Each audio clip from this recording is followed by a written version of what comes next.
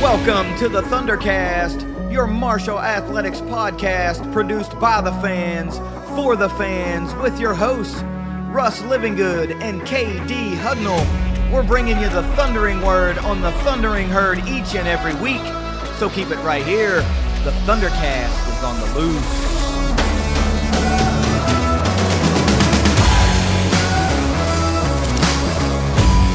Thanks for downloading another episode of the Thundercast. You follow us on Twitter, Thundercast_pod. Please go to the YouTube channel, subscribe to the Thundercast YouTube channel. We've got a lot of great content that goes on over there, but we also appreciate everybody that just likes to listen to the audio versions as well. So go to Spotify, go to Apple Podcasts.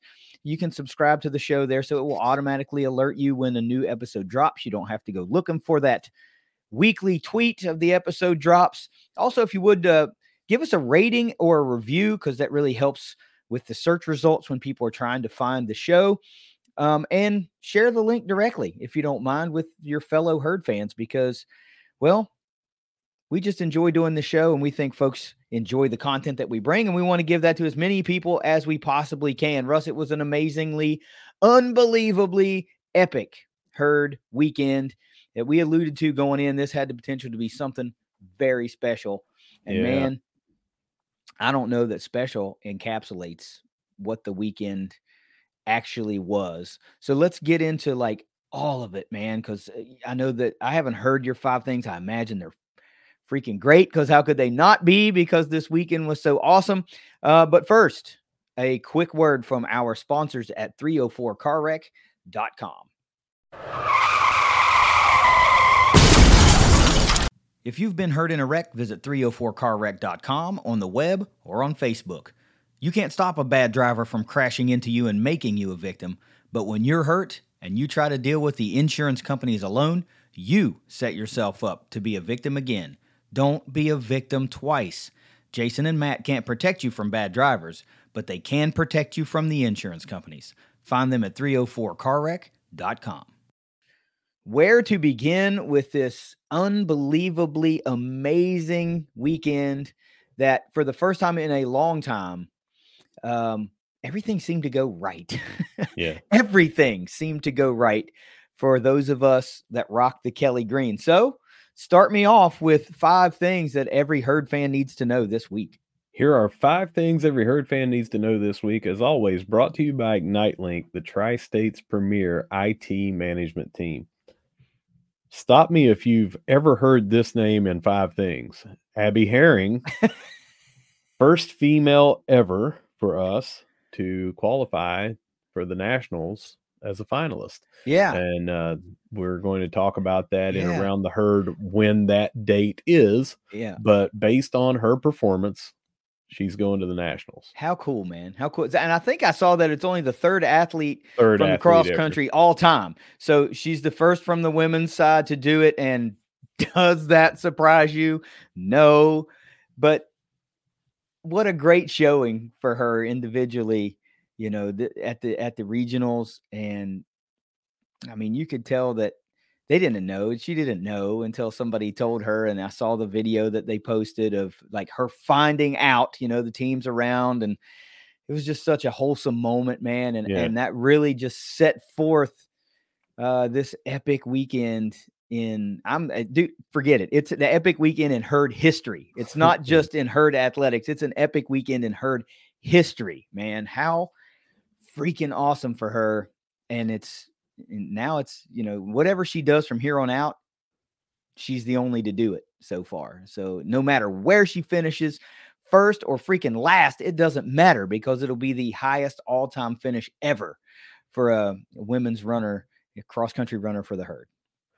With apologies to Jed and Ignite Link, we may have to retitle this the Abby Herring 5 Things Every Herd Fan Needs to Know This Week. Sponsored by Abby Herring. Then put Ignite Link in there. You know, I'm sure that we have talked about her in 5 things more than any other individual athlete. I mean, I would love for someone that has the time to go back and catalog all those and see just how many different times she's shown up, but just continues to do So here's the amazing thing. things. We've talked about her so much and it's all deserved, right? She Uh-huh. everything she does is just really great for herd cross country and she's an all-time, right? But here we are probably for the first time since we've been doing this show, since its existence. We have talked about her so much that we have really followed the last 2 years of an already great career that will undoubtedly 100% slam dunk be a Herd Hall of Famer when her Mhm. name is on the ballot, without a Yep. doubt. It doesn't Mhm. matter. The career's coming to a close, right? And there's Mhm. still things to accomplish. But even if nothing else happens, she's a Herd Hall of Famer. And I Right. think that's pretty cool, man, because Yeah. there are athletes that are playing that will probably be Herd Hall of Famers that we've talked about, like Tavion Kinsey, guys like Mhm. that will undoubtedly be Herd Hall of Famers. But that's an athlete that everybody knows Tavion Kinsey, everybody, Mhm. and to be one of the folks, two of us two mainly that just continually talk about these type of athletes that would largely go under the radar for the majority of herd fans. That to me is pretty special, because we followed and learned about this Hall of Famer that is undoubtedly going to be inducted at some point. And I find that to be very refreshing for something that we just do for fun. Yeah, and I've said this many times on this show, but she was a teacher's assistant at least last year. Don't think that she is this year, but at Southside, where two of my kids were going last year, two different kids, Caitlin went on and Jackson came in, are there at Southside this year. Um, I am sure that I walked right past her and pick up times and other things or meet and greets and all that, and never put two and two together until I saw the yearbook, Mm-hmm. that she was there as a teacher's assistant. So, uh, brush with greatness, because Well, but it shows she never called you dog once, I guess. no, there's still time. There's There's still still time. time. There's still time. Randy Moss called me dog, though. Not sure if you know that. Number 2 on our list, Esther Laban wins the SBC Swimmer of the Week, and that is already the second time this season. No doubt, right? This swim and dive team, something came across earlier, so I don't know if you're going to talk about that too, but this swim and dive team, we keep talking about it, that we were expecting some pretty big things, and we're starting to see some of that. And another swimmer of the week is just the next that is down the pipeline. But if you don't talk about it in Around the Herd, I'm going to talk about it because this is another kind of a big deal. But Well, if you're talking about Grace Kelsheimer, that was already for the 1 meter dive where mhm. she qualified. That was already from that James Madison meet that we covered last week. For whatever reason, they are just now putting that up with that graphic, but it had actually been reported last week, and we talked about it. Oh, cool. Yeah, Yeah, I yeah. just figured this was something brand new because the graphic went up. Yeah, it's a new graphic, and the tweet went out with that and everything, but it was actually in that article, and we talked about it last week when we were doing Around the Herd about her qualifying for that for the 1 meter dive for Yeah, so cool, right? This is like national stuff. So this yeah, is these. I hate these terms, and I know you say this a lot about P5 G5, but I just truly hate the term non-revenue sports. I right, think that's such a smack in the face yeah. because there needs to be a better term for that. I mean, Olympic sports is a better thing, but Non-ticketed sports, because that's where the revenue that they're talking about, they yeah, just don't charge admission. And, it's very easy. I mean, volleyball went from a non-revenue sport to a revenue sport this year just because they had tickets, for the hmm first time to it. Softball is going to be going to that. Baseball is going to be going to that. So, yeah, there needs to be a better descriptor because it makes them sound less than something yeah, else. yeah. But Less than is the yeah. basically, it's just that they were allowed to be free for fans to come and watch, Yeah.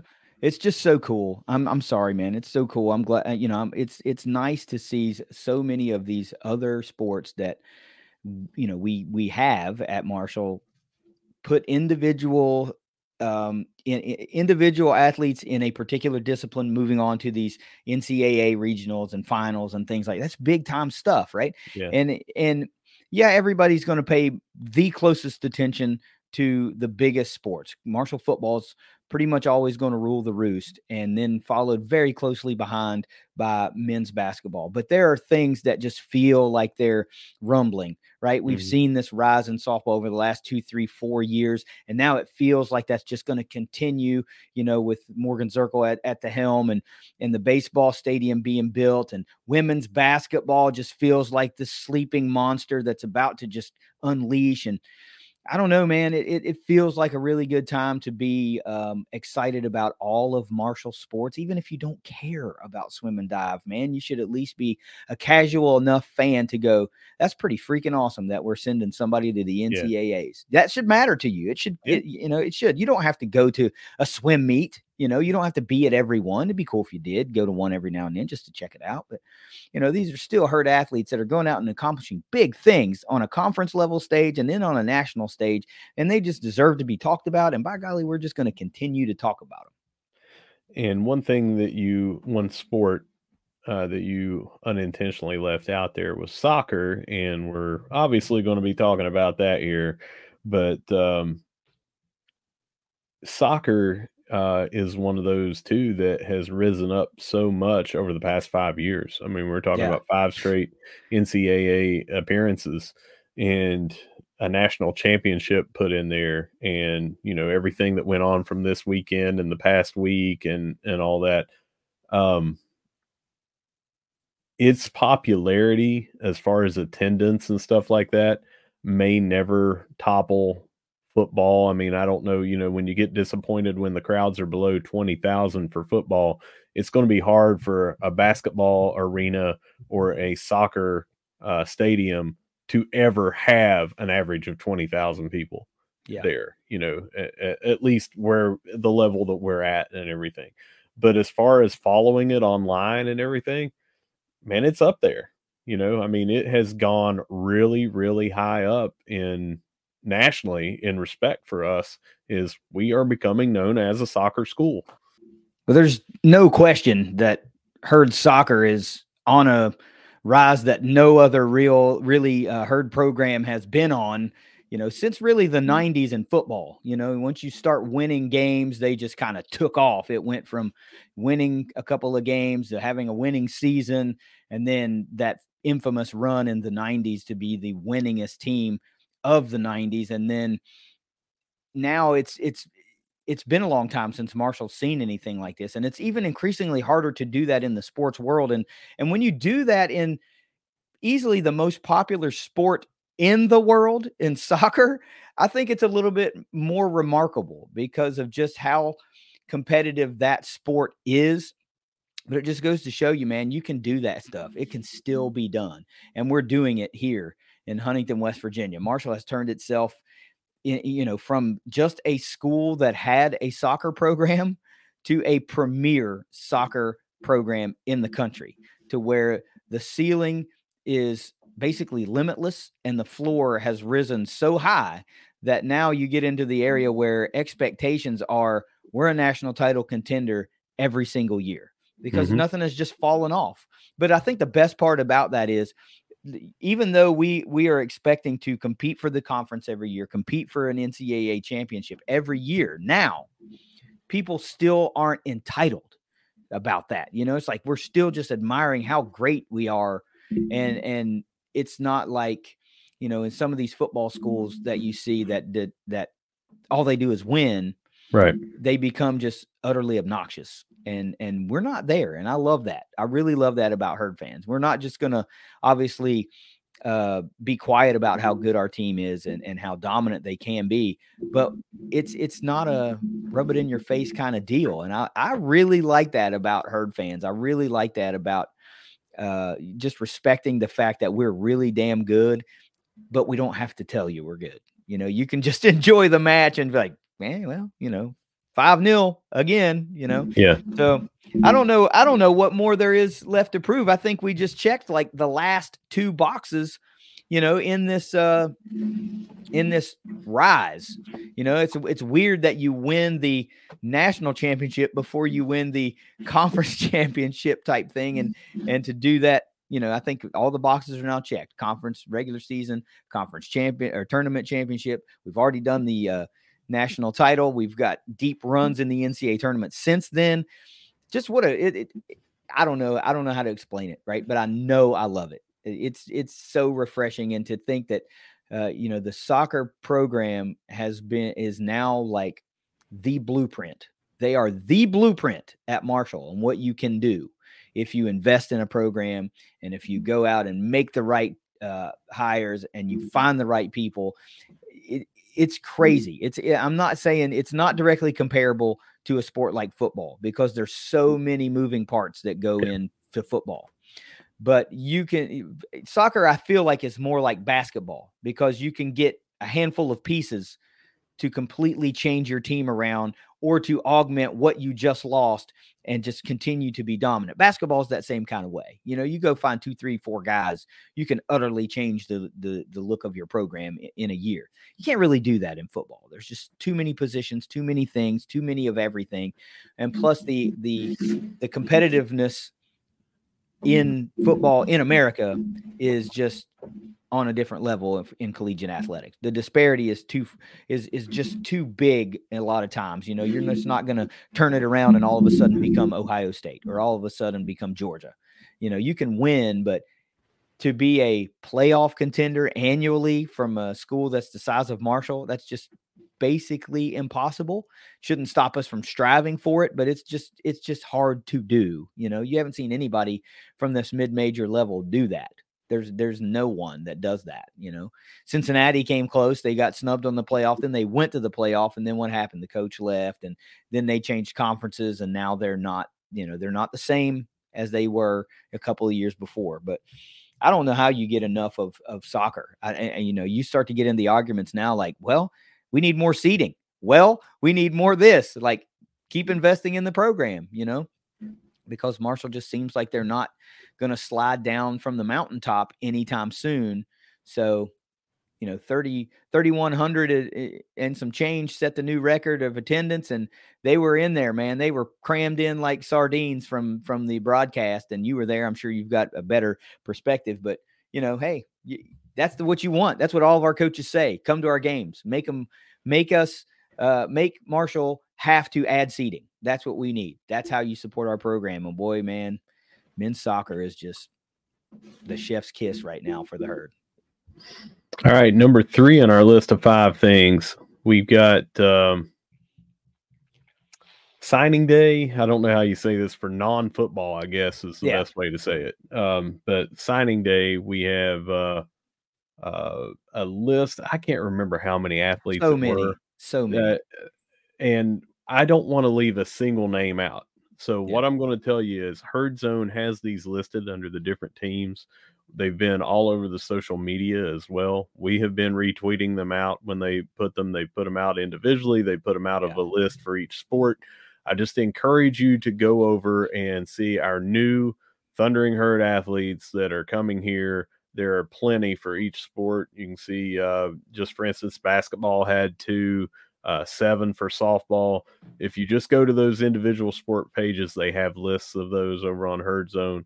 Again, I do not want to do a disservice to any athlete. A lot of these we covered here on the Thundercast when they had verbally committed or when they had all but done the send in the facts for the official sign.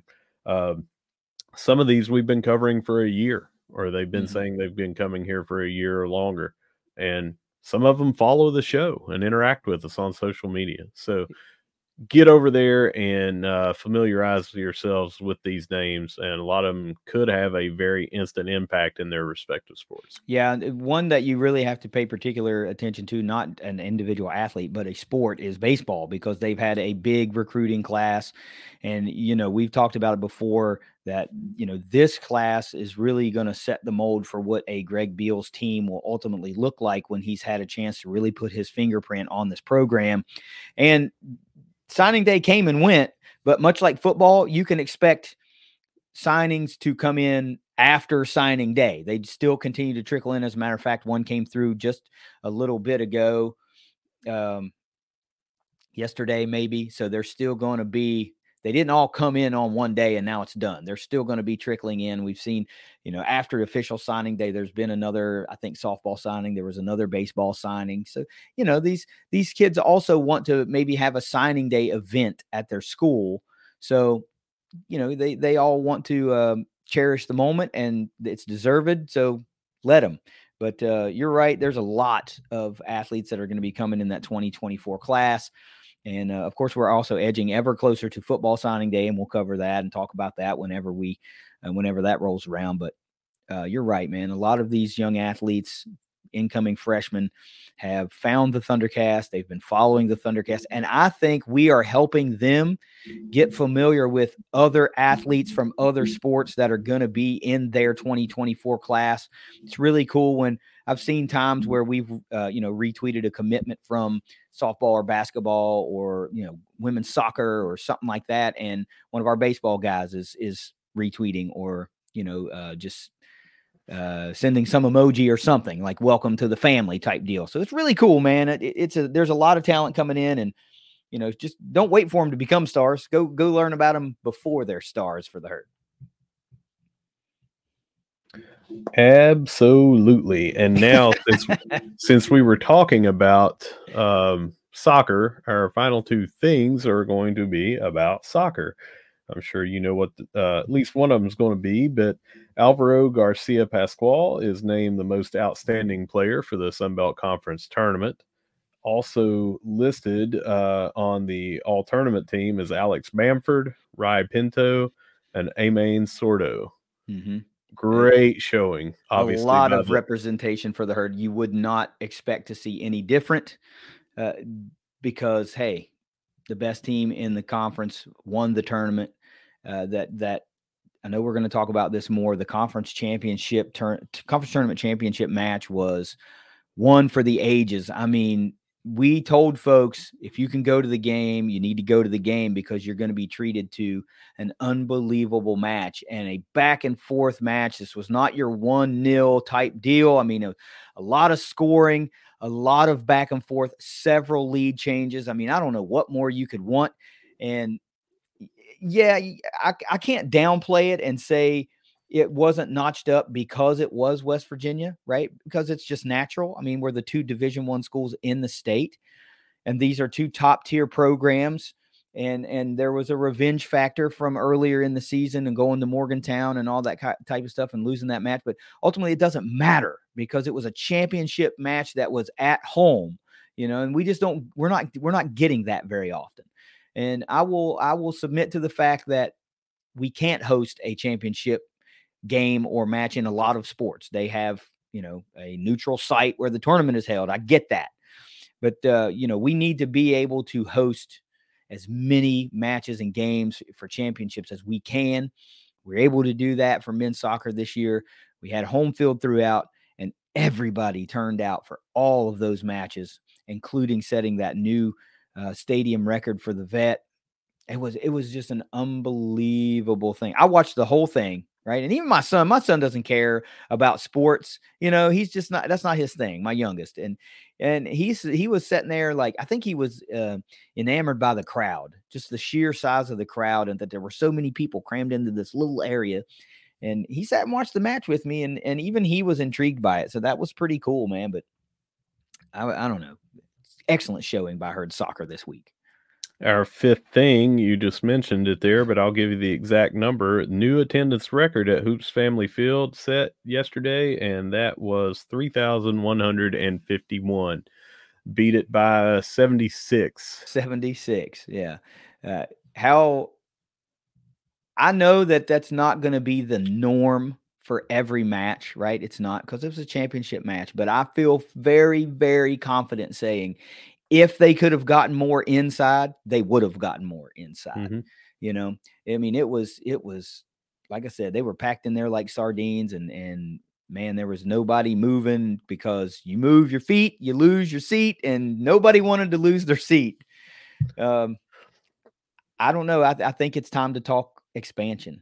it's time to talk it's already on additional the seating. docket. It's I know, but already I on the mean, as docket. fans, I know they want to do it, but it's time to talk about, what is the new minimum seating capacity? That's what we need to talk about. I'm not saying we need no 10,000 seat stadium. We don't need that, but you need bleachers on both sides of the, spanning the pitch on the other side. There's some character type things that you can do now to make the vet truly special. And I think it's time, Well, we know this off season there's going to be a video board go in. We know that lights are going to be upgraded, and it was a situation where they already would have been upgraded, but it was a supply chain issue.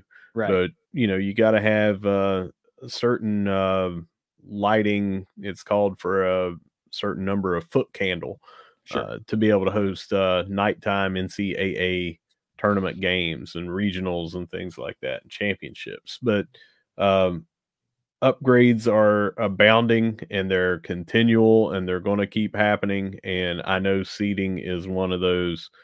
They've already upgraded in the seating since the national championship game. It went into effect that off season. They brought in some temporary bleachers, and then they became permanent fixtures. And we have set. I'll get the right word here in a second. We have set plenty of records in attendance since we made that addition. So I can't imagine the next time WVU comes here just for the Derby, not for a championship, but 3,000 was for UCF, 3,075 just for a game during the season. And I imagine that we can routinely get over 3,000 as this sport continues to grow. Well, not just this sport, but this daggone conference, because that means we're bringing in top tier competition, right? So this is kind of like the SEC football version of soccer, because it's a gauntlet. The soccer schedule is riddled with top tier teams, and there's also the opportunity to put these high RPI opponents in your non-conference, because there's a lot of them that are fairly local to Huntington, West Virginia, that would love to come to a facility like the Vet and play against the Herd, right? So you got Lexington an hour and a half away. That's an easy trip for an easy trip for a soccer match. The Derby's always going to be a big deal. And if UCF continues to be a top tier soccer program, which there's no reason to think that they won't be. I mean, Orlando is a bevy of soccer talent. They have an MLS team. It's important there. So there's other factors at play other than just Marshall putting a great team on the field. Quick and cheap flight from Orlando to up here too. It is. And I think you're right in saying like 3,000 could become the norm. I mean, you in very short order, you could be talking about setting, like standing room only at that closer to 5,000 tier if they can do some proper expansion and get some more seating and things like that. So I say do it, man. Freaking do it. Right? Yeah. This sport's popular. It's growing. You got to strike while while you can. So do it. And we had basketball, the opener. I was there for that, and the crowd, I think they mentioned, was 4,400. I think was the number. And you're talking about, it was still 25% higher or 33% higher than what you had at this thing. But how many more people would have been if there would have been a higher capacity to seat people? It's coming. It's coming. Yeah, it's coming. But man, can't come fast enough. So that's it for our 5 things this week. As always, brought to you by Ignite Link. Awesome 5 things, man. Abby Herring, come on. How do you ever get tired of talking about the GOAT from women's cross country? Soccer team just did everything we hoped they would do, and we still only scratched the surface of this unbelievably historic weekend for Herd athletics. So let's talk about what needed to happen Well, actually, it was the first thing we said needed to happen to kick this weekend off the right way. But it turns out Abby was the first thing that happened to really get the weekend going off the right way. But hey, it was 75 week, man. And the clock kind of stops when it's 75 week. You know, Marshall really just focuses hardcore on that. And it's not just the team, it's not just the players and admins, it's the fans too. That is the focal point of the fall season. Athletically, it's 75 week, and it's just that special thing that you cannot absolutely accurately articulate. You can't do it. Georgia Southern was the opponent this year, the victim this year, the unfortunate team on the schedule this year. And I gotta tell you, I think they were pretty confident coming into this one. I think they thought they were going to come into Jones C. Edwards Stadium and face a struggling Marshall team and really just take a step toward a Sun Belt East Division championship. And it didn't happen for them. You know, and we had alluded to it. Like you just can't take what you see in any given season and think it's going to continue during 75 week. People might laugh at that and people might think you guys are full of it. But I've seen enough of the games to know that it's true. And for those newer fans, and especially the Sun Belt era fans that might not have believed that, better believe it. Because we saw the most complete game played by the Herd this season, without question. Without question, the most complete game in all three phases. Final score in this one, 38-33. Marshall moves to 5-5, back to 500, 2-4 in the Sun Belt, but more importantly, ended the losing streak. Now, you got to get 1 out of 2, but screw it. We're trying to go 2-0 to finish the season and actually go 3-0 to finish the season. And if we get us a nice bowl game, 4-0 to finish the season. I think the first kind of eerie thing you've got to talk about is 38-33 at 71 points in 75 week. Herd's rocking the 1971 logo helmet. That's those little things that always seem to pop up in this game. Quick bullet points for me, of course, during this game. Cole Pennington gets the start at quarterback. We didn't know that was a thing when we were recording the preview. We had seen rumors swirling, maybe the day before or the morning of that might be a thing. We had no idea that Cam was dinged up or a scratch in the game. We don't know what the issue is, but he did not dress. So we had no idea that he was not going to dress. Nonetheless, Cole Pennington starts. He's 1-0. The Penningtons are winning quarterbacks at Marshall. That's what the trend says right now. I mentioned this being the most complete game, and I think that's a definite understatement. And Rasheen Ali had the bounce back game that we all knew he needed. He knew he wanted, right? It just had to happen, and he had a massively huge day. Russ, before I get into some indicators, let's talk about the game as a whole before we get into sides of the ball and grades and all that stuff. Just give me some bullet points from Russ Livingood. Well, it was cold, and I had mentioned it didn't matter if it was cold, didn't matter if it was rainy, didn't matter if it was going to turn to ice. I was still going to go, and I was going to be there the whole time. We had little over 19. I know it was under 20,000 people there. Yeah, it was. But they were loud, and we had a great tailgate going in. We had a loud showing when we needed to from the fans. The entire atmosphere just felt great. We scored early. It wasn't like we were down and had to come back. It was trading scores back and forth and everything, which was something that I'm not trying to take credit for this, but just something that I predicted that I thought could happen, that we would score more than 30 and then it would be a back and forth affair and kind of a shootout. When I said 31-28, that's how I described it, a 31-28 shootout, back and forth scoring. We kind of got that. It was a great game to watch. I went back and watched some of it on a rewatch. I haven't watched the whole thing, but it was an amazingly entertaining game, and there were some huge plays from both teams, and it just had a great feeling the whole time. But at no point did it feel like we can't win this game. And that was not true for the last 3 weeks of games we were playing. Yeah, it was an amazingly entertaining game to watch on television as well. And my wife watched the game with me for a little bit, but she's not a big sports fan. But it was 75 weekend. That's important, and she knows that, and she wanted to watch a little bit. But she was she kind of excused herself to the bedroom to go do what she does, watching I'm sure some murder mystery or something that women love, true crime drama. I don't know.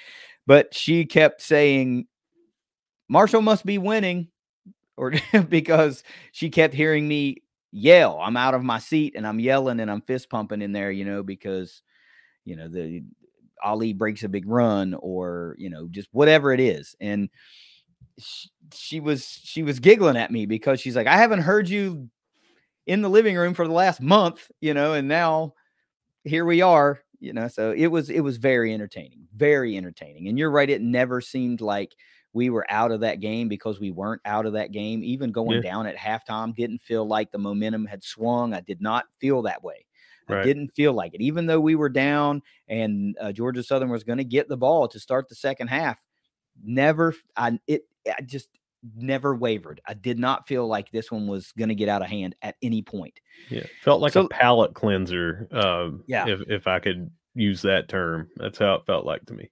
Yeah. So let me talk about these indicators because this is wild, man. If we talked about this a little bit in the spaces, but I was looking at the stats as we were doing our post game spaces, and you look at the indicators in this game and you would not think it went the way it was. And I don't know what that says about this game. I don't know what it says about the week, but it's another one of those things, 75-week things. Georgia Southern absolutely swept every indicator in this game except for the scoreboard. Total yards, we were outgained 384 to 370. Not huge, but still outgained. Time of possession, 32-42 to 27-18 for Georgia Southern. So that's a full possession, if not maybe two quick ones. First downs, 18 to 14, Georgia Southern. Third downs, 5 of 19 for Georgia Southern. That's 26%. Doesn't sound that great, but the Herd only went 2 of 9 for 22%.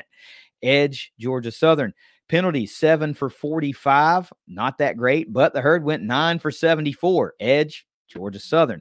And turnovers, 2 for the Herd officially, 0 for Georgia Southern. Edge, Georgia Southern. It just was their game statistically, except for special teams and some of those other freaky 75-week plays.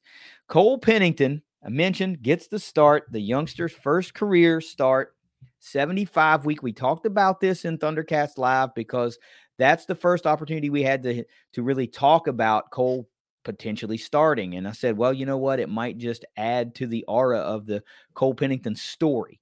4 years from now, we might be saying, he got his first start. It was 75-week. It's one of those things. And after the game, I'd seen some things that kind of brought it a full circle deal when you learned that Chad Pennington came in relief in 1995 for, basically his first meaningful action and led a comeback win. I think it was a comeback win, but just a big win against Georgia Southern. It's just a weird thing, man, and you love to see it. But Cole Pennington, 15 of 20, very efficient, 201 yards, no touchdowns, and 1 interception. He did lose a fumble as well, but, dude, 2 fumble recoveries. It started out rough for Cole. His very first pass was an interception deep in Herd territory, and the defense stood immediately strong, and Georgia Southern missed a field goal. So it was absolutely a inconsequential interception, but nonetheless, you can't tell me that everybody went, oh, no. First play is just, oh, no. And they're set up and ready to roll. Rasheen Ali, 24 carries after combining for 25 the previous 2 games, 165 yards, 3 touchdowns, including a 55-yard scamper, 3 receptions for another 9 yards. Caleb McMillan has 1 carry for 21 yards and a touchdown. DeMarcus Harris, though, man, 4 receptions through the air, 147 yards, including 129 yards after contact, a play of 65 and a play of 62. Unbelievably, he did not find the end zone on either one of those. But excellent pass plays and runs after the catch nonetheless. Offensively, Russ, bullet points, they scored 31 points on offense. First time in a long time. This is a very, very balanced game for this Herd offense. 169 yards on the ground, 201 through the air. Chunk plays on both the run game and the pass game. The negative, though, 4 fumbles and an interception. Though only 1 fumble was lost, but still 4 fumbles. Those are just momentum killers usually, but 4 fumbles and only 1 loss. That's another one of those 75-week deals. Penalties did call back at least 2 big plays that I can think of off the top of my head. So that didn't go away, but it still didn't matter, man. It still didn't matter. Give me your thoughts on this Herd offense. Slight before we get into grades. Well, so we had 201 passing, 169 rushing. That's really close to balanced or everything, but you would normally see more passing than rushing, but you cannot hate the results. You would have liked to have seen some passing touchdowns, especially since we came close twice with Harris, who he just got caught with angles. But they moved the ball. We didn't have near as many of the drops. You and I talked about it in the spaces. You could technically say that there was a drop with Talik Keaton when he got hit and spun around and basically did a split and dropped the ball as he hit the ground, but completing the process of the catch, that didn't happen. So you can count that as a drop. 15 of 20, but the first 3 was 1 of 3 for like 3 yards. So the rest of the game, you're looking at 14 out of 17, and one of those was that drop by Keaton. So very good job, in my opinion, of giving Cole some things that he could build on and not putting him in situations where he was faced with an uphill climb. And that's what you want to do, not because it's Cole, it's because it's a freshman starting for the first time. You know, you want to put things in that where you can build, okay, now we're doing this. That means now we can move to this. And I think that we just did a great job of that. And we had a great offensive performance. We also threw in some different looks that we saw starting down at App State with direct snap to Ali. And this time we did not have Cole in. When we did that a couple of times down at App State, we had Fancher in, but ran one of those plays to perfection. A reverse to McMillan was a touchdown. Another one of those was a 50-some yard scamper from Ali for a touchdown. So 2 of our touchdowns came out of that formation, that package. Well, if I'm not mistaken, all three did, because the last Ali touchdown, the 9-yarder where they just let him walk in was out of that as well. That was too. Yeah. So we did a great job on offense of mixing things up, and it felt good to get numerous scores after not having scores for so many quarters in a row. Certainly did. And I will say this, you can't just say, what you can't do is just gloss over the fact that you run the opening kickoff back. So you take the field already up 7-0. Yeah. You know, that means something. You're playing with a lead, and no matter what it means to, you know, the unit or individual players, you're still playing with a lead. I'm not taking anything away, but man, what a luxury to have. You start a game up 7-0 before your offense even takes the field. Yep. But it was, I want to save all of my discussion really for grades. So I'm going to move directly to defense. JJ Roberts leads the way again for the Herd, 11 total tackles, 2 solo, half tackle for loss. Eli Neal, another great game, 9 tackles, 3 solo, 2 tackles for loss, but he was in on some big plays that, if he does not make the play, are going to turn into huge gains, and who knows, maybe more for Georgia Southern.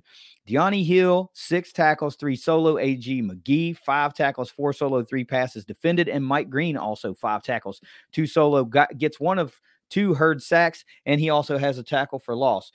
Impact plays, absolutely 0 turnovers created, only 2 sacks, 7 tackles for loss, but 10 passes defended. You would expect that number to be high against a air raid type offense. It was. Bullet points for me, Marshall's defense only allowed 77 total rushing yards. And you might say, yeah, so what? This was an air raid offense.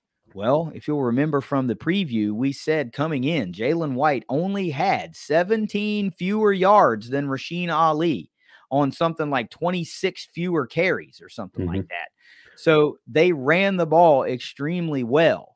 Well, enter the Herd run defense, and they thwarted that. I think White had 67 yards, and Ali had 165 yards.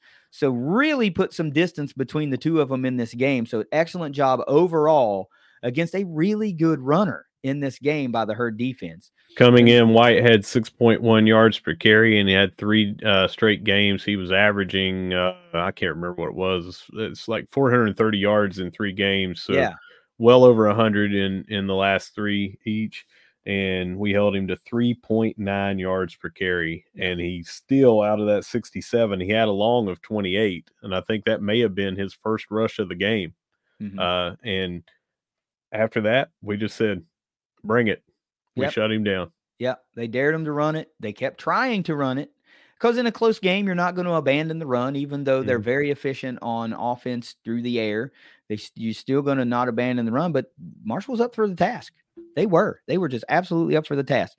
And then the last bullet point for me is that I think these DBs did really, really well. We only saw one bad blown assignment that led to, one of those kind of touchdowns. And it was the 47-yarder that kind of went down the seam there a little bit. But other than that, I think they were up to the task, and they proved they were up to the task. Georgia Southern did not have a 100-yard receiver. They had 2 or 3 guys that had pretty decent numbers, but nobody dominated a game. In fact, I think Caleb Hood, who is a star in the receiving game for them, made more noise in the punt return game than he did in the receiving game. And Huff mentioned that, coming into the game, that Hood likes to try to return the ball. He's not a fair catch it type guy, and he did. He tried to make several returns, and he was fairly successful. He didn't eclipse 100 yards, but he had an impact in the game for them in the punt return.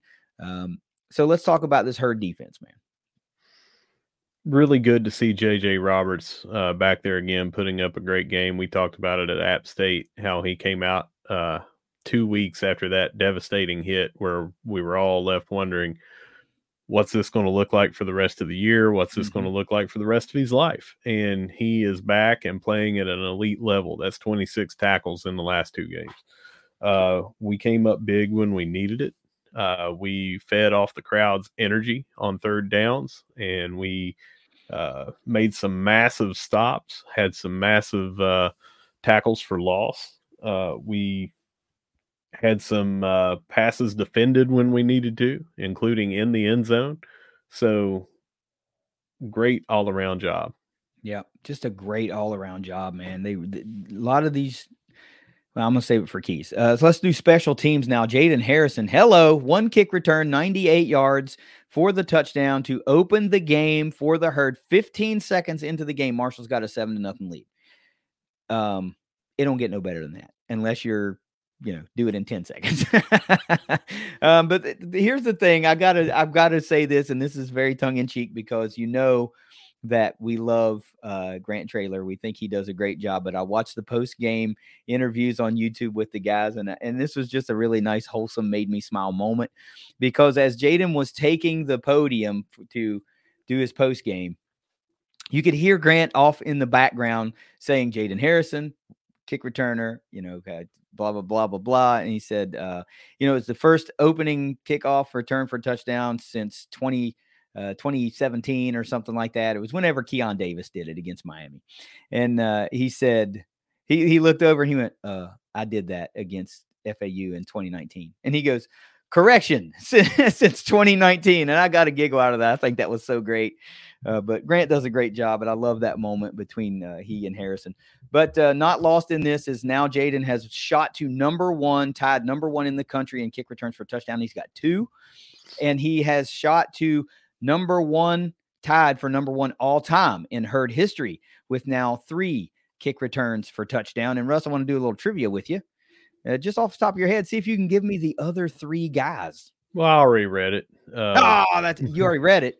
Yeah, I read it off of Steve Cotton's Sunday Oh, morning. okay. I didn't get it. I didn't get it from there. I looked Yeah. at the record book myself. Never Yeah. mind, you cheater. Yeah. Anyway, but Reese Verhoff goes 1 of 1 on field goal, nails 1 from 22, 5 of 5 on extra points, and then John McConnell, 6 punts on the day, 243 total yards, a 40.5 yard average, not bad. But he has situational punts that lower that average. 2 land inside the 20, including the punt that lands at the 2-yard line. And I don't know that lands is the proper term to say how that ball hit the turf and just stayed there. But an excellent, unbelievably excellent day for special teams. Russ, let's save all the special teams discussion for grades because you don't want to be repetitive. And plus, there's just so much cool stuff to talk about. Yeah, I just have to say, though, you left off one thing for Jaden Harrison. He's number 1 in the nation, not just tied for touchdowns, but in yards per return. Average. Okay, full yard ahead of number 2. Nice. I did not catch that. Yep. But let's talk about our keys to victory. This ought to be fun. What was your number 1 key to victory? My number 1 key was to score points, and we did that. I had said that I thought that we needed to put up 4 touchdowns, and we did that, plus the special teams touchdown. So big green check right there. Yeah, absolutely a big green check. Number 1 for me, I said we needed to take an early lead, play from ahead, and stay aggressive. And it doesn't get much better than returning the opening kickoff for touchdown. That's scoring early, and we played from ahead for a while. We were trailing at the half, but it didn't matter. We stayed aggressive. We took no series off. Not everything worked out, but I don't feel like we just wasted some series.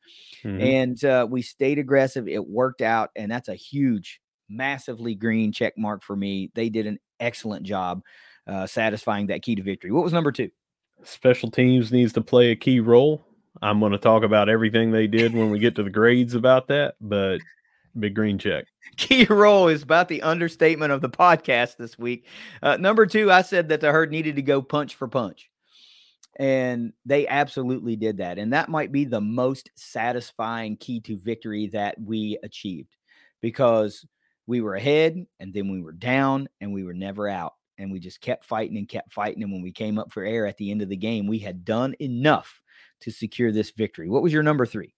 Number 3 is defense has to figure it out. I had talked about not giving up the huge chunk plays, and although we did have that busted coverage on the 1 touchdown that you talked about earlier, they figured it out in every facet that I can think of. Big green check. Yeah, almost identical to yours. Is I narrowed that down to, I said the young defensive backs really have to be on point in this game because we'd seen them cut their teeth a little bit over the previous month, some meaningful plays, a lot of game action. There was some growing pains that had taken its course over the last month for a lot of these young DBs, and then enter a air raid offense. They needed to be on point, and man, I don't know how you could be more happy. Yeah, it was a 300-yard passing day for Davis, but you expect that. That's what they do. 54 passing attempts they had to face. De'Ani Hill had an amazingly good game. A.G. McGee had a pretty good game. Jacoby Henderson, outside of 1 coverage missed, had a really great game. And oh, by the way, Micah Abraham played one of the finest games that he has played. He was blanketing wide receivers, and it was great to watch. Absolute green check mark for me with this young defensive back play and Abraham. And of course, JJ leading the team with 11 total tackles. What was your last key to victory? Feed off the fans. And I think that we did an amazing job of that. They kept doing the arms up motion to get the fans more into it at key points. It seemed like we had them on 3rd down all game long, and Marshall was loud with only 19 and some change reported as the attendance. We Are Marshall still sounded very loud, and I even thought to myself, if we can sound like this at 19,000, when this is 30,000 plus the standing room that we're going to get at a game like the Virginia Tech game or some of these other games, what can we sound like? And Yeah. I still want to say that I look around and going into the fourth quarter, we don't have every single person doing the thunder lights. Or the herd lights. We have still around you seeing people not saying we are or chanting we are. And I'm sure it's the same way on the other side with chanting Marshall. We could be louder, but daggone, it was loud for only Mhm. 19,000. Don't know Yeah. what it sounded like on TV, but fans were loud. They were into it, and the team 100% responded to that. So Yeah. that just shows you show up, be loud. What we talked about could have helped them win a ball game right there. Yeah, I think we did help them win a ball game right there. They played out of their minds and they fed on the constant energy from a close game that was back and forth, and it was the don't quit from the herd on the field that really also fuels the fans, and then in turn the fan energy fuels the herd to not quit and to Mm-hmm. keep battling. It's just this synergistic relationship, and fans absolutely have an impact on the game. My last key was Marshall has to play a complete game on offense. Now, I qualified that by saying no drops, better blocking, and no penalties. While we didn't get those things, I mean, we got better blocking, but there were still penalties that called back big plays on offense. Notably, that the wide receiver pass by Talik Keaton got called back, a big run by Ali got called back, and there were a couple other penalties that kind of killed some things, but we saw a drop or two, but that offense played a complete game. You can't say that they didn't. They absolutely did. So 4 for 4 for me for the herd. I think 4 for 4 for you for the herd. Add it all up, and it's a big victory on 75 week for the herd. Let's do some grades, man. I've been excited about doing this since this game. I was watching this game in real time thinking, man, grades is going to be fun. So let's start it out. Quarterback grade for young Cole Pennington making his first career start against Georgia Southern. I got at a B plus, and I can already tell you there's going to be people hitting the DMs or saying I'm hating on Cole. I'm not. Cole played great. Fact is, he had a interception, and he had a fumble, and he had no touchdowns. And if that would have been Cam Fancher doing that, a lot of people would have said, "Look, he had no touchdowns." Mm-hmm. I don't care that he only had 200 yards. Cole played great, man. I'm not dogging Cole at all. In fact, the first interception, his first throw of the game, his arm got hit as he was going to throw. It wasn't his fault. Someone just got good penetration through there. It was actually still a pretty good block. It's just, it was one of those things. Timing, half second earlier that he releases the ball, somebody gets just one little bit more of a block on him, he's throwing a deep ball down the sideline. Mm-hmm. He got hit on the fumble with his arm not getting to go forward again. If we have just a slightly longer block, he gets that ball off. I mean, a fraction of a second, the arm is moving forward a little bit more. It's an incomplete pass at the worst.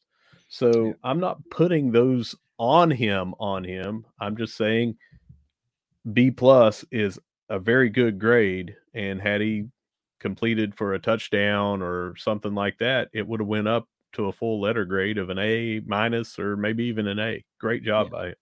Yeah, it was a great job by him. I actually have him at an A minus, and a lot of the reasons you talked about, you know, knock that grade down a little bit. The interception, while not his fault, was just it's still an interception. It goes Right. down as an interception. Yeah. And on the fumble, I think that they called it a fumble on the field. Mm-hmm. Okay. If they call that an incomplete pass on the field, they go to replay, it stays an incomplete pass. Right. I think the ball was moving forward, but just not conclusive enough for them to overturn that call. Mm-hmm. So it's one of those 50-50 things that just happened to be called a fumble on the field. So it stayed. They didn't say the call was confirmed or anything that they just said the play stands. And, so that was iffy, but he played pretty well. You cannot deny that this offense was just able to move the ball a little bit better. He throws a pretty crisp pass. Everything was pretty much on target. He had a few that guys had to make some, more acrobatic catches to get a hold of, but he's still making his first career start in a must-win game situation for the Marshall Thundering Herd on 75 week and all that goes into that, So there's a lot of little added pressure that goes on to him. They might not want to admit to it, but dude, it was a must-win. You got to win that game. You don't want to go into the last 2 games of the season having to win both of them just to maybe get a bowl game. But he played really, really well. He settled into the game. He started rough with the interception, but man, he got better. And you mentioned he started 1 for 3, and then he finishes like whatever it was. I don't remember, but he only had like 5 incompletions. It was 15 to 20 for 201 yards, and he started off 1 for 3 with 3 yards and an interception. Yeah, and then it has a drop that it wasn't really Talik's fault either. It was just a freaky spin around type tackle, and that's hard for anybody. But you put in a drop in there, and now you're looking at 1 or 2 like true incompletions. He did a great job. You cannot argue that this offense didn't look more like a good offense with him back there. He just throws a good ball, a catchable ball. He leads his receivers to the area to where they can make a move, and we saw Harris do that. A nice. He did a really good job, and he gets the A because he made the 2 biggest plays that saved that game probably with those fumble recoveries. And it doesn't. I can't say it was him. It was because he was in there that it happened. I don't know, but he made them, so I'm not going to take him away from him. He made them. You got to have heads up to do that, and he made a heads up play. I don't know if you've gotten to this point in your rewatch yet for that drive, because that's a 4th quarter drive. No. Well, you wait until you get to that drive, and the first one on the Ali fumble, tell me how he ends up with the ball, because I watched it live. I saw it again on replay, and I'm still baffled about how that Georgia Southern defensive lineman was not able to. He got his hand up and on the ball, and I don't know how he wasn't able to pull it in. It popped out of his hand, and Cole fell on it. I know. Another one of those things. When you see that, guys, if you watch a rewatch, and you go look at that play, you'll think, I don't know how that was not a recovery by Georgia Southern. I don't know how it wasn't. Now, I try to, from my perspective, be as fair as I can be. And, I already said if Cam were throwing had 2 turnovers and no touchdowns and 201 yards, someone would have said, well, it didn't matter that we had 15 out of 20 when we're only throwing this far down the field and stuff like that. A lot of these yards were yards after catch, and we haven't seen that as much with Cam. I've seen people online saying, well, we threw more than 10 yards downfield. We really didn't. So it's just placement right where it needs to be to hit a guy in stride on a slant to give him that opportunity to go 129 yards after the catch on 4 different catches that he had. Yeah. So I'm not taking anything away from Cole. I'm saying view that the performance that he had the same way Cam did. Cam had some of the same things to where he was getting hit as soon as he got the ball. We didn't correct nearly all the things that we need to correct. There's still penalties. There's still holding calls, bringing things back. There's still people getting back and sacking the quarterback before he has a chance. So I just want people to try to be fair to both of these guys. It's not like one is not doing well and one is light years ahead. They both are facing some of the same things. Cole had a good game here. Cam did not have a good game the last 2 games.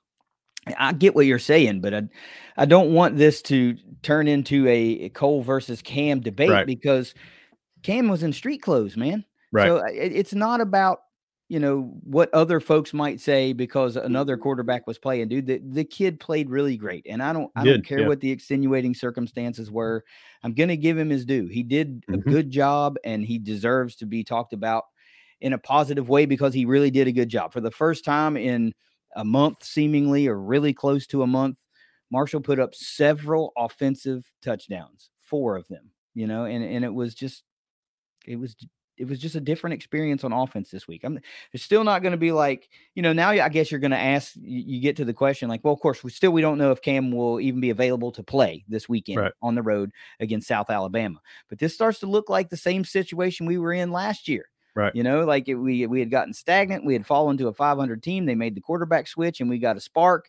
And now here we are. We had fallen below 500. Our offense had become stagnant, and they didn't make per se a quarterback switch. The starter was injured, and we had to rely on QB2 to come in. He gets the win. Now, is he the hot hand, or do they go back if Fancher is available to play? Does he make the start in Mobile, and they see, well, okay, if it's going well, we'll stick with Cam. If it's not going well, we'll make the switch. It's an interesting week of preparation. Of course, it all goes out the window if Cam's unavailable to play. It's going to be Cole's job from, today on or Sunday on or whenever they make that decision. Then it'll just be the way it goes. But you got to start to ask these questions now. Offensively as a whole, what do you got for the Herd? I had get back over to it. I had an A on offense, and it would have been an A+ because of the points we put up and everything, except for penalties. And that'll be a theme here, but penalties brings it down from an A+ to an A. Still really great turnaround from what we've seen the last few weeks on putting points up. Yep, I got him as an A too, and I think it was visibly noticeable that Ali had the zip back. He didn't have that last little bit of zip the past couple of weeks, and it was there against Georgia Southern. The 55-yarder was evidence of that because he ran away from the final defenders into the end zone where he was tracked down the week before. So that was really nice. That was really nice to see. You got the yaks from Harris. That was also nice to see. They got a little trickeration there with the direct snap and the reverse to McMillan. They tried the wide receiver pass. It actually worked, but didn't work because of penalty. So there was just some nice little wrinkles in there. And I'm not sure if this plays into a huge factor. They say that this happened because it was Cole and he was making his first start, but they had Trickett on the sideline calling the plays. I don't know if that's how much of a difference that makes, but anything that was different that led to this, the successes on the field that we saw, I think you might have to just pay a little bit of attention to, even if you don't think it's a big deal. Maybe you stick with it until it doesn't work, right? Because you just ended a 5-game losing streak and got back on the win column. I don't think it's out of the question to keep everything that worked going forward to the next week. What about this defense?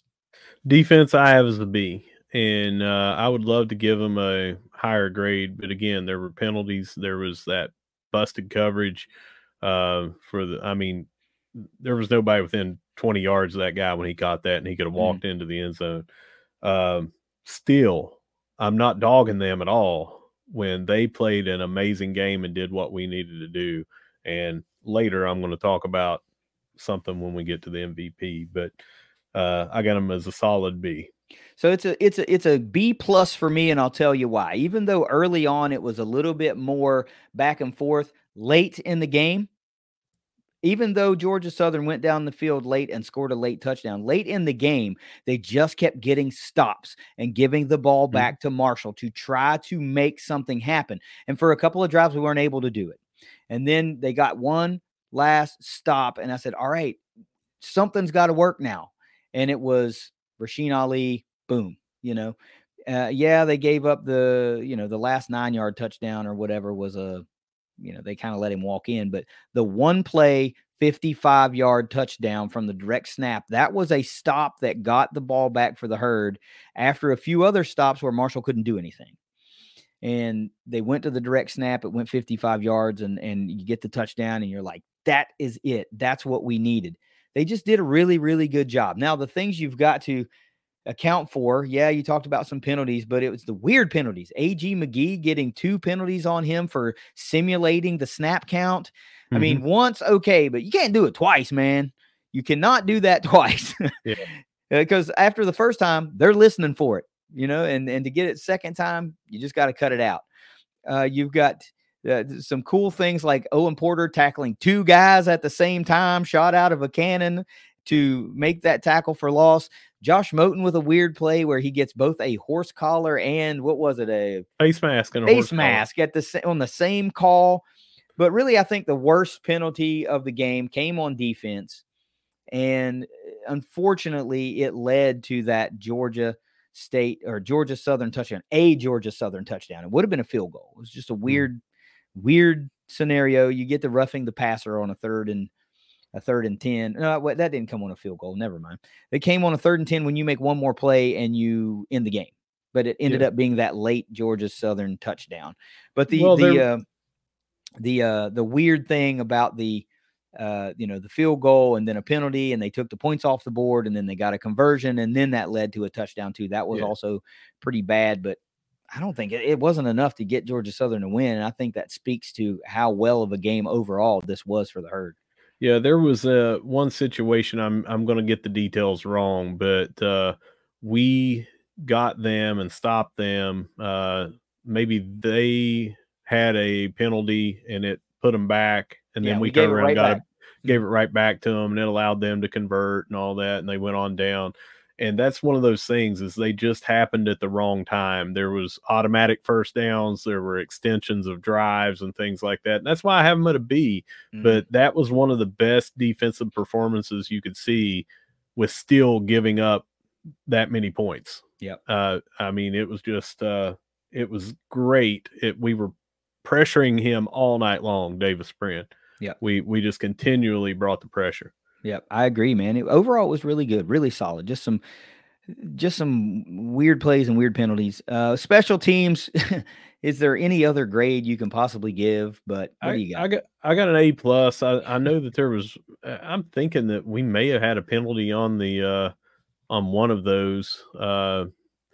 Maybe on one of their punts. Did we get an offsides when they were punting? I know we had an offsides that gave them an extra 10 yards when we kicked off. And that was at the start of the game after we had just ran one back. But I don't care really what happened. They missed a field goal because we brought the house.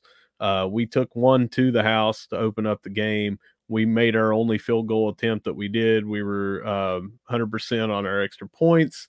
At the tail end of the game, the punt to the 2, which basically solidifies the game for us. And then at the very, very end, no one touched the ball, but on purpose, no one touched the ball and let that onside kick go out of bounds. And that was just heads up as well. We did everything we needed to do from special teams. And if you think about it, this is what I was going to say that I was going to talk about in the keys. You talked about the indicators, and they had more yards than us on total yards. You said they beat us everywhere. And then you said, except for special teams. The difference was that opening touchdown. If you don't have that and we stall, if the game played the exact same way, we lose that football game. You know, if we don't punt to the 2, we could lose that football game. If they catch the onside kick, if they recover it, we could lose that football game. Special teams came up absolutely huge. Yeah, that's an understatement. The only argument you can make where Marshall faltered on special teams was in punt return, right? The punt return defense, right? Because Hood was able to gain some yardage and he had an impact on the game, but we were expecting that coming in. So to have something we expected happen, that's not surprising. So there's absolutely an A+ effort all the way around. You can't accomplish the things that we accomplished in this game and give it any lower grade. Can't. And that guy's capable of taking it back anytime that he touches it. So we didn't allow that to happen. So I agree. What do you got for our coaching staff this week? I gotta give them an A. They had everybody ready. They had everybody playing with heart and passion. I loved the calls of the trick plays that we ran on offense. I loved our defensive scheme. I just loved everything about it. They get an A. It's not an A+ just because, man, I don't know. It's so hard. Like I said, this is the hardest thing to grade as coaches because we're not hearing what they're calling. We don't see the practice and hear what they're telling the team unless they show it on a broadcast to say, here's what happened in the locker room pregame or at halftime. I just don't know really what more to do than an A. But it could have been an A+. It could have been an A-. I'm going to meet in the middle and say, A. Yeah, I have an A as well. And we do know some things. We do know that there was a point of emphasis on what this week means to the community, to the school, to everyone. It's not just about the game. We've heard Huff talk about that several times throughout the week. And we've talked about, or we've heard about the seniors on this team talking about what this one means to those newcomers to the program and those underclassmen on the program. And we know there's a difference. There was an absolute difference in preparation this week as far as that goes. Did they do anything different in practice? I don't know. As far as X's and O's, I don't know. There were a few plays that we saw that we hadn't seen before, but the messaging, I think, was what really shoots the grade up. Even though we all know how important it is, it was a point of emphasis. This was not one of those, this is just every other game, guys. It's one game at a time, and you got to treat it like every other one, because it's not like every other one. And they know that. And they didn't shy away from the fact of saying, this isn't like every other game. I mean, they were up at Spring Hill Cemetery. They had Coach Gale back there talking. They had Rev up there talking. It's different. And they did an excellent job of proper preparation and messaging this week. It's an A all the way around. What do you got for our fans? Fans, I've got an A as well. And I already mentioned how loud we were when it came to 19,000 and some change doing the We Are Marshall chants, the Let's Go Herd chants, the energy and the noise that they brought on third down. I do remember a couple of false starts. I don't know if it was 3, 4, but I do know that we got them to have some false starts. A couple times they had to call timeouts. I would like to think that our fans played a huge part in that by being loud. I also love to see that after a win, we were almost unanimously positive, and that is so refreshing. As you know, seeing all the negativity of the last few weeks and things like that, it was a welcome change. So A for me from the fans. I got it slightly lower, and the main reason is because there was a sub 20,000 crowd for 75. Okay, fair. That's fair.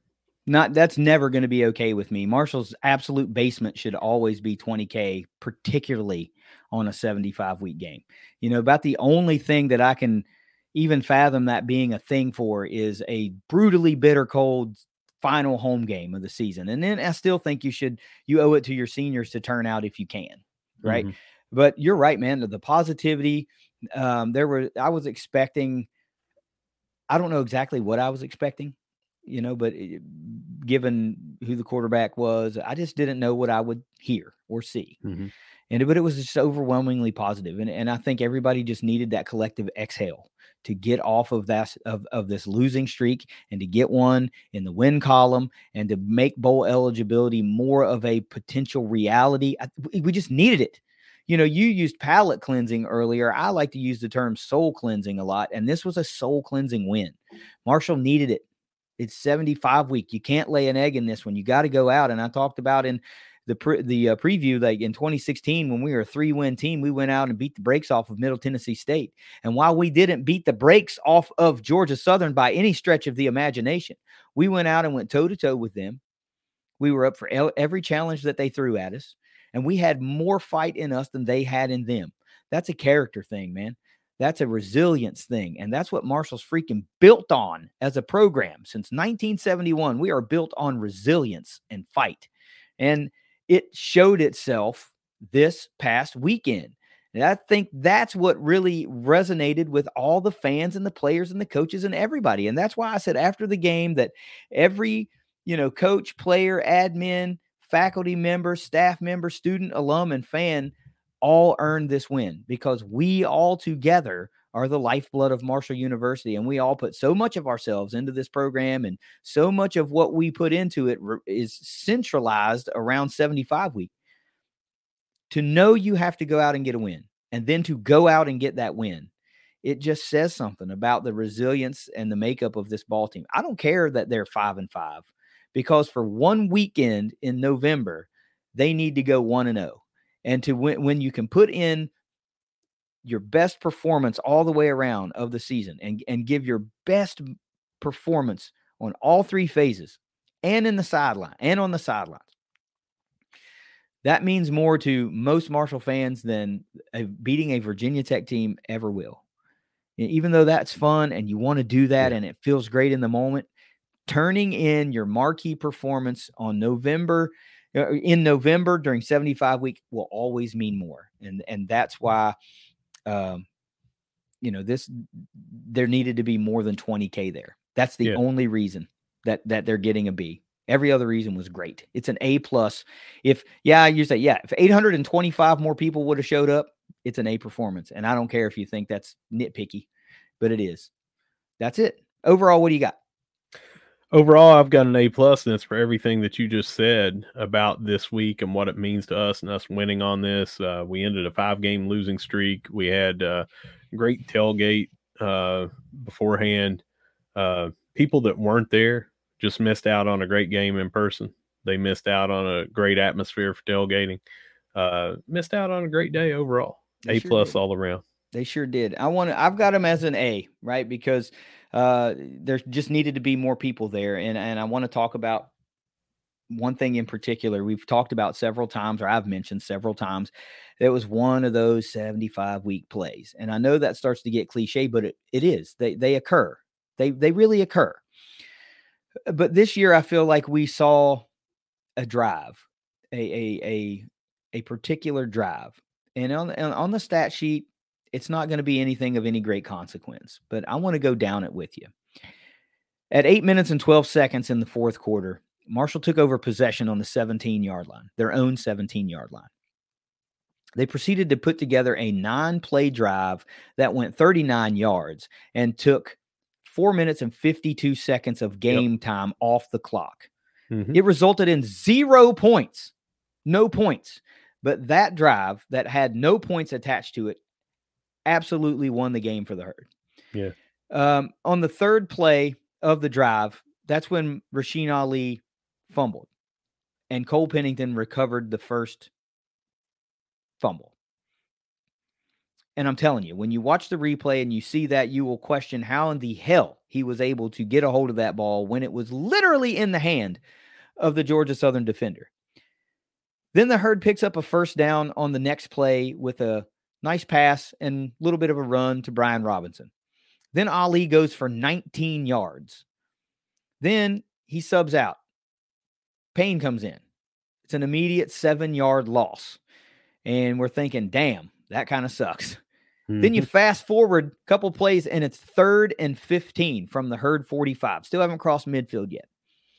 It's a pass to Caleb Coombs. It goes for 1 yard. He's trying to make a play, and the ball comes out again. Second fumble on the drive. Second fumble recovery by Cole Pennington. Next play, 4th and 14. John McConnell steps in, and that's the magical punt that goes down and just absorbs into the turf at the 2-yard line. I've never seen anything like it. I've seen punts die before. I've seen them take a little bit of a hop and just kind of sit still, but I have never seen a punt do what that one did and land at the 2-yard line. The Georgia Southern ensuing possession was stifled, so the Herd got the ball back. But it was that 4 minutes and 52 seconds of game clock to take that down to under 4 minutes of time left in the game. That just put it out of reach. It put that game out of reach. We traded touchdowns, as a matter of fact. There were 2 more touchdowns in that final few minutes of the game, but it put it out of reach. If there's more time on the clock, maybe they don't kick an onside kick. Maybe they save their timeouts. Maybe they try to get the ball back on a shorter field. That's a 75-week drive that I think I'll think about for a long time because it encapsulates 2 clutch fumble recoveries, several picked up first downs to keep the clock running, and an unbelievable punt. I mean, I don't know what you want to call that, but that is something that it just will stick in my mind for a long time. Overall, it was an A, and it was amplified by that particular drive that led to no points. Russ, if you got nothing else about 75 week, let's go around the Herd. Yeah, so around the Herd, we've got start off with cross country. We talked earlier about Abby Herring. That is Saturday morning at the University of Virginia at 10:20 a.m. is when that'll start, and that is nationals, as we mentioned. Swimming and diving, they'll be in the Purdue Invitational. That's Thursday through Saturday. Volleyball lost to Arkansas State 3-0 and 3-2, and those were the final 2 regular season games. They finished the year 12-18 overall, 4-12 in the Sun Belt, but that puts them 4th in the East with that 4-12 record, and they will face off against the 5th seeded Western team, Southern Miss, in the second round after a bye, the way that they do that with the number of teams that we have. And that is Thursday at 8 p.m. Eastern. So if you're looking on there where it's in Foley, Alabama, they have it at 7 p.m. Just keep in mind that's Central Time. If you want to tune in and watch that second round game for our girls in the tournament, it's 8 p.m. Eastern on Thursday. Cool. Men's basketball, they beat Queens on Monday, 89-73. Very good showing. We can talk about that if you want here in a little bit. Also, this loss to Radford at the Greenbrier on Friday, 66-62. We can talk about that one as well. They don't play again until this Sunday, but that kicks off the Cayman Islands Classic Sunday through Tuesday. They will be playing Utah State at 5 p.m. on Sunday. So you want to talk a little bit about the basketball team so far? Let's do it. I mean, we can. We're pretty far removed from some of these games. I would just like to say that that game against Queens was pretty nice. Obviously you want to start out 1-0, but you start to get a look of maybe what this Herd team will look like a little bit, and who the movers and shakers are in that one. I guess the big things that stand out for you are that there were, five, is it 5 or 6? 5 players in double digits. And Wyatt Fricks also had 9. So the scoring was spread out a lot. Nate Martin really just missed a double-double in his Herd debut by 1 rebound. He had 9 to lead the Herd there. I remember hearing and seeing that there was blocked shots aplenty for the Herd. Yep. So there is a little bit more potentially of a defensive presence this year, even with Han Logden being all that he was last year. There looks like that hasn't really fallen off, at least through 1 or 2 games. But I think the wild card is going to the Greenbrier, and even though that sounded like a cool idea, and I'm glad they did it. I mean, I watched some of it on ESPN Plus when I had an opportunity. And it just looked weird, playing in like an auditorium or whatever because of the low ceiling and everything.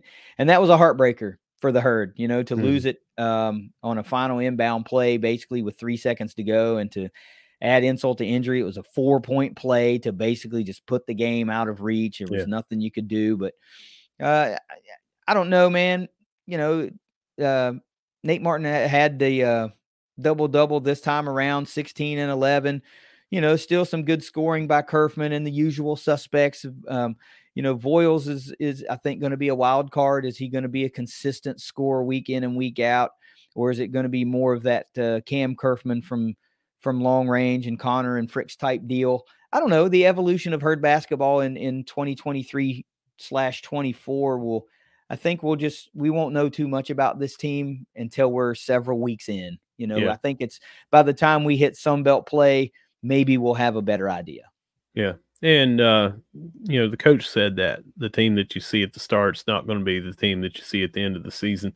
It is going to take a while. We had 3 key departures from the starting lineup. We bring in 3 transfers. Not all of the transfers were starting, but they showed out in the first game. What we saw was more of sharing the ball around. And I'm not saying that the people that left were not sharing the ball. It's just they were seniors or, had been here for years and years, and they were your 2 main cogs in the offense, and they're gone. We were very athletic, driving down the court, fast break points, team defense, individual defense, help side blocks. I saw a lot of good out of what Martin brings to the table. We have needed one of those guys that is just a rebound machine, and that's what he looks like 2 games in. Yeah. If anything could sum up the second game, it was just horrible shooting early. Yeah. It wasn't bad looks. It wasn't bad shots. Things weren't dropping.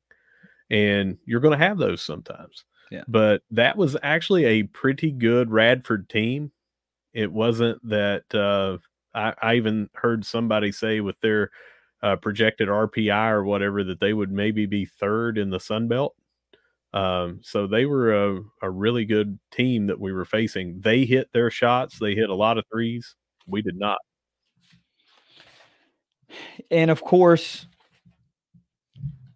people are just going to go, really, we can't beat Radford. That's where we're at as a program. You know what? We lost to Queens last year to start the season. Okay. You just don't know what you're going to have, and it's going to take a little bit of time. So I'm willing to let this team figure out who they are and what works for them. But, by the time you're about a third of the way through the Sun Belt season, if you don't have it figured out by then, okay, then you can worry a little bit, but we knew there was going to be a lot of change. I always find it to be entertaining when people come into a season and go, yeah, it's going to be a new year.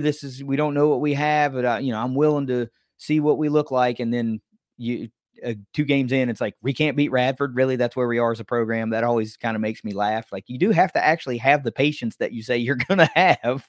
So just pump the brakes a little bit, and, maybe we don't end up where we want to by the end of the year, but hey, maybe we do. But you give them a chance to get it together, What's Yeah, and next? so the last thing that I want to say about that is we were down big and we came back, and it is early in the season, and we didn't score a lot early based on our shooting, and we came back. So that's something that you want to keep track of. We came back. All right, so now women's basketball. They lost their opening game against George Mason 84-77 on Thursday. Came back and got Kim Caldwell's first win. Beat Chattanooga 79-74 on Sunday.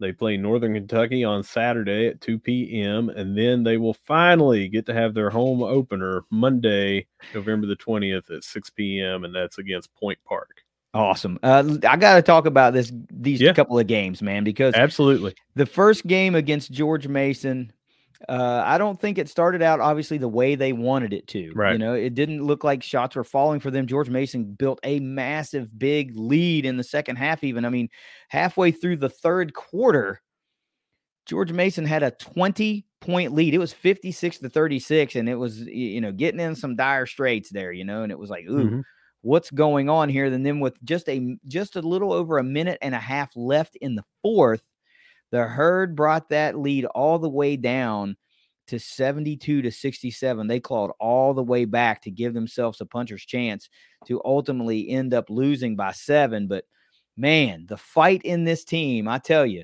they were down early, and they did not just pack it in, and I'm not saying that other former Herd teams did that, but you got to like that, in your first game of the year, you're down by 20 already midway through the third quarter in the second half, and you claw all the way back. Rashala Scott led the way for the Lady Herd in that opener with 28 points, man, on 50% shooting from the floor. And Beeman chipped in 17. Beeman had 16. Brianna Campbell had 17. It's just the 3-headed monster maybe early on in this game. So now we might be able to talk about, man, if the Herd can just get that fourth score. I think it's coming. I think it's coming too. But you talk about showing a little bit of the fight, and that we're never out of a game, and then you come right back against Chattanooga on the road 3 days later, and you get the win, the first in the Kim Caldwell era. And I don't know if you saw the video after the game with the water. She was coming in the locker room, and they doused her, man.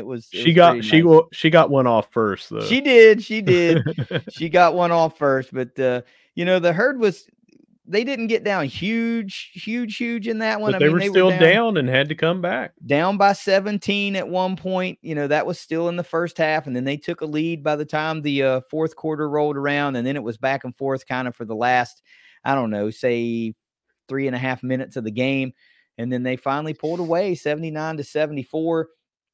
I mean, Rashala Scott set a new single game scoring record, personal record, 31 in that one. So she's got 28 and 31 off and running. Beeman 18 in that one, Brianna Campbell 17 in that one. So even they scored higher than their first game.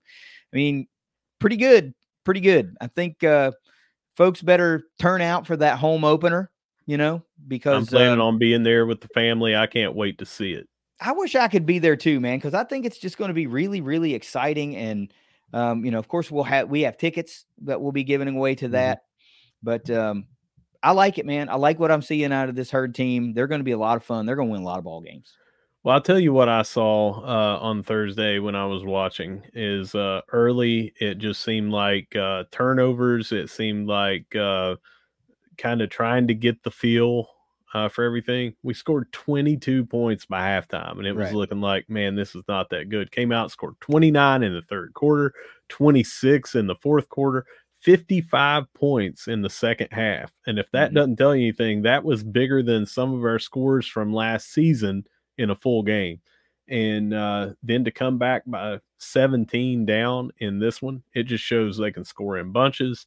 And when they put the press on and got it working, they were a rebounding machine. They were a well passed machine. They were shooting threes, points off the break, everything. When it works great. I think that we're going to see that later once we hit Sun Belt Conference play. We're going to see a more well oiled machine for a full 4 quarters. Yeah, if it doesn't start out so rough in that first half of that first game, Oh, they dominate. Marshall's a 2-0 team, right? Yeah. So you're going to have your rough spurts in places, and we just had one to start the season, but now it doesn't look like that's much of a thing right now.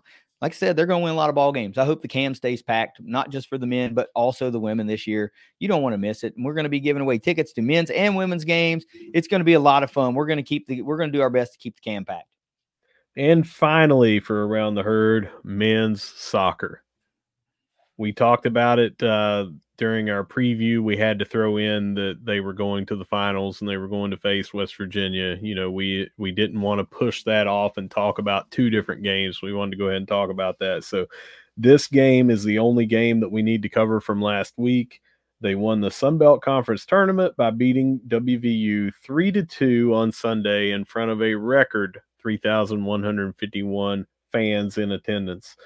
NCAA tournament selection show was earlier today, and no surprise to any of us, we are the number 1 seed overall, and we play Sunday at home in the NCAAs. We're going to host throughout until it's time to go to the College Cup, which is in Louisville this year.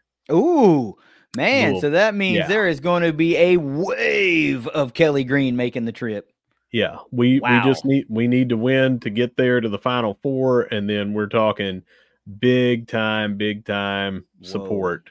Whoa. Yeah, man, the Herd faithful, if and when, will be bolstering that local Louisville economy for the College Cup. We saw what they did several years ago in Cary, North Carolina. I mean, it was a Kelly Green caravan. They basically painted the Cary green, and that was with UNC in the tournament, you know. That'll be great, man. What can you say about that Sun Belt Conference tournament championship match? That was an all-time great match. And it doesn't, again, I'm saying this because I have to continually say it. I don't say these things it's because we were playing West Virginia. That adds a little bit to it. But even if they were wearing a different jersey, just the match that went on, the back and forth and the physicality, like all of it, it was just a great match overall, man. It's exactly what you wanted to see in your conference championship. You know, you don't want to see a snoozer. You don't want to see a blowout. That's not what you were treated to. You were treated to a back and forth match to where somebody finally made one more play than their opponent. And it just so happened to be the Herd. I mean, they earned it. Nothing was given. It was earned. Either one of those teams could have walked out of there hoisting that trophy. Either one of them. Chris Grassie's substitutions were, I don't know, some of the best moves probably he's made, because off the heels of both of those, 2 of our goals, they were fresh off of substitutions. Like within a couple of minutes, the goals hit the board. So you can't just look past that. That's not coincidence. You know, that's the genius of Chris Grassie, seeing something and wanting to make something happen. You make the call, you make the sub, and boom, within 2 or 3 minutes, you're putting a goal on the board. And I'll tell you, for me, the greatest moment was Garcia Pascual's go-ahead goal, right? Obviously, but it was a chip, right? It wasn't this laser beam that got past somebody. It was like this, put it right over his head and let it bounce in. Beautiful, technique type shot. but it was the celebration afterwards. I'm sure you saw it, but it really hit me in the right spot because he grabbed the jersey and he kissed the crest, man. And that meant something to me. For some reason, that just meant something to me. And it was like, you know what? This guy was at Coastal last year and he played against us last year and he was instrumental in getting a win for Coastal or a draw for Coastal. It was a win. I mean, a philosophical win. That was a win for them. And now he plays for us, and it's like I want to be here. It was, and that made me feel good, man. You know, the like kissing the crest and it was cool. It was a cool moment. I'm glad I watched it. I'm glad I was able to watch it. I'm glad you got to go. I'm glad we sent a couple of people to the match. I can't say enough great things about soccer. Yeah, it was one of those, that final goal where I was expecting a pass over or, you know, a fake of a pass and then a kick, and he didn't. He was just like, you know what, I can just do it myself from here. Beautiful touch to put it right over top of the head, bounced in. I saw it from the angle that I was seeing it, which was diagonal, and then seeing all the different replays was from the other side of how high it went and everything. It was just gorgeous. We had several good goals. Sordo's goal I thought it was great as well. Such an awesome atmosphere. And I just have to point out, yeah, it's WVU. And yeah, it doesn't really matter who it was. That match, like you said, was going to be electric. But I think it was one of our posts, and you had mentioned that we expected a record crowd. And somebody from WVU, well, I know what it was, is when we were doing our ticket contest. Someone from WVU said, but how many of those fans will be WVU fans? Well, I have to tell you, no, I would say that it was closer to the 151 out of the 3151. Right. You know, and they all sat over in their section as close to the WVU flag as you could. And there was a smattering of, you know, one or two here, one or two there over in the reserve sections and stuff. But mainly they were drowned out, and they would do a "Let's Go Mountaineers" chant, and then that just got our fans to say, "Nah, let's go Herd," and, you know, just drown them right out and everything. But electric atmosphere.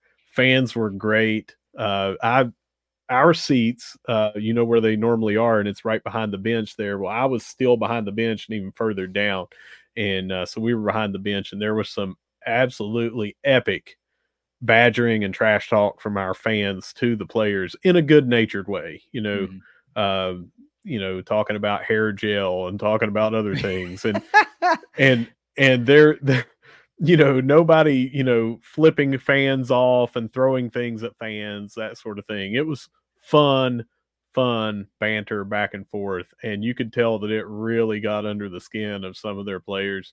And there was a female staffer there.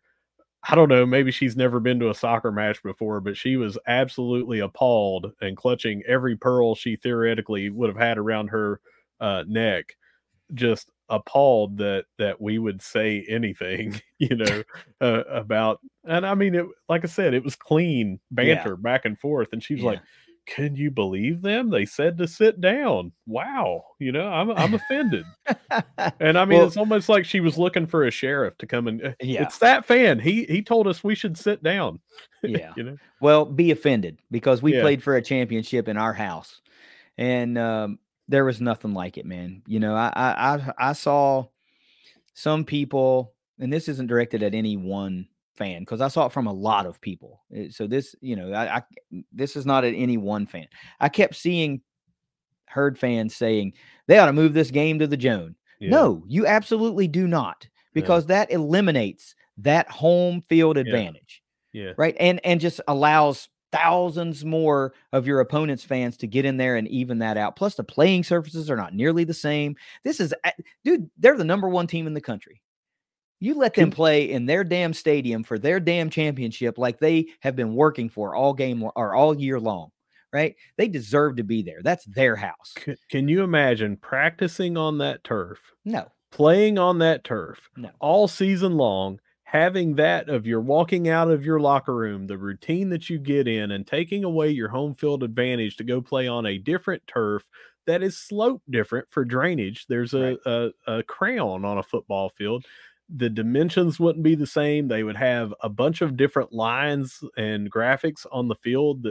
The turf is not the same. Mm-mm. It's a shorter turf on soccer. I Yeah, mean, it's a faster field. the kicks would be different, the running would be different, everything, the spacing. You would basically say, "Well, I really wanted to go to the game, and that's That's why what I it wanted is. to be there."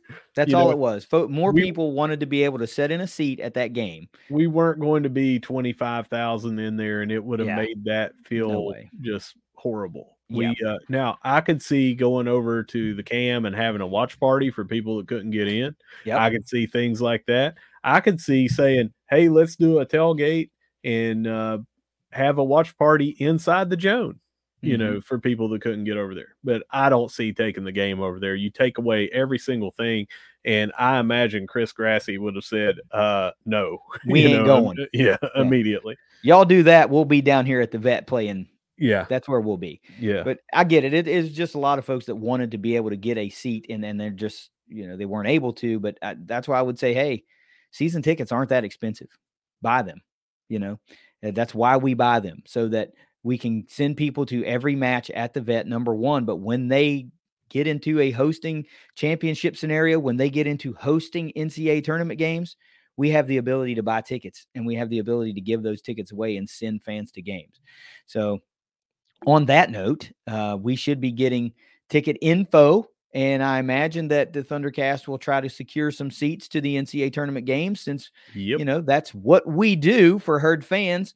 So be on the lookout for that. We don't know when that announcement will come. I imagine it'll come pretty short order if the games are coming up pretty soon. So don't expect much like the tournament championship. If you want to go, you better be ready when the tickets go on sale, because I imagine it will be pretty much an instant sellout, just like the tournament championship game was, because there are a lot of season ticket holders that will buy their seats. And if there are any left over, there will be people that just snatch them up immediately. So if you want to go, you better be fast.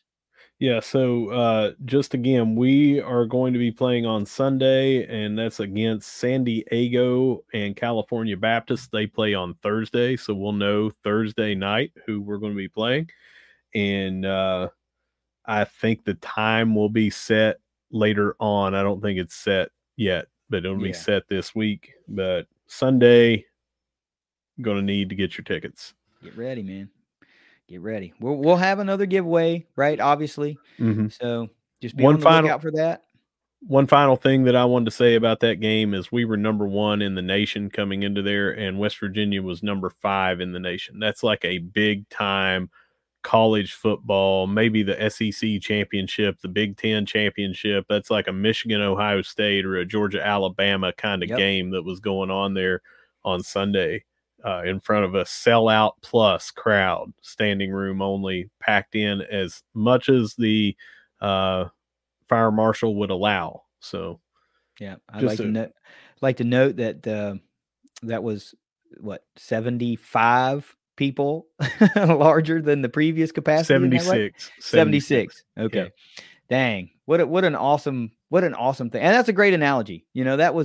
That was very much like your SEC championship that determined college football playoff seeding. This one did too. It would have been very much up in the air if Marshall gets a number 1 overall seed if they lose that game, and they don't. And now they're the number 1 overall seed. Not surprising. West Virginia is the 5th seed in here. They seed everybody, and they were the runner up. And if I have gone through over the past day or two, a lot of it last night, looking at the previous seedings and rankings and everything.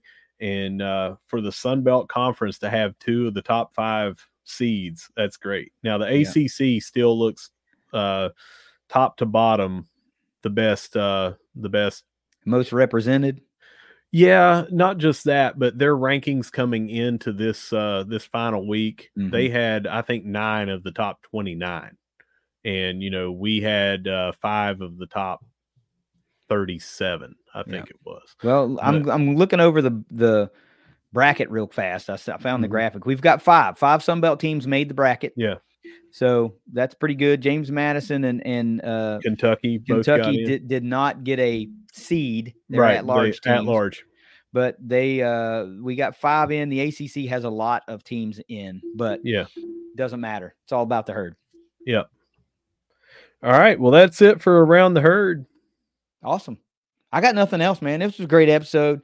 I mean, golly, we had so much cool stuff. Abby Herring, the football team, the soccer team, Kim Stevens getting her first win. I mean, geez, what a great weekend. I'm glad we were a big part of it. I got to say one last thing. We gave away our 4 tickets to the Georgia Southern game, to the 75 week. And we had a fan reach out to us and say, hey, I got 2 extra tickets. Would you like to give those away? And we said, absolutely, we would. So special shout out to the fans that continually keep contacting us and saying, hey, I can't go to the game. I've got extra tickets. Would you guys like to give them away for us? Because we always love doing that. We were able to send 6 people to the game. 11. 11 people. Don't forget Brad Arvin. Brad, yeah, that's right. Brad gave us 5 tickets earlier the last time he was in. He said, here's my physical tickets. I won't be able to go to that game. Want to give them to you early. Well, we found 5 fans to send to that. And we sent 11 people to that game in addition to our own that I go with my tickets that I have.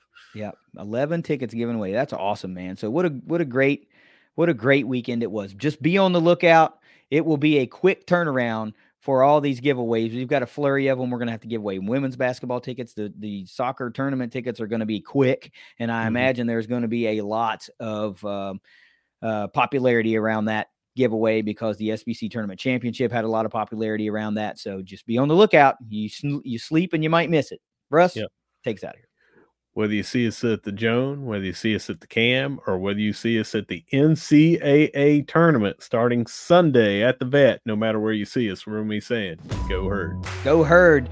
Bowl eligibility starts now. The quest, the road to Louisville starts now. The quest. It's the Thundercast. We'll see you later this week.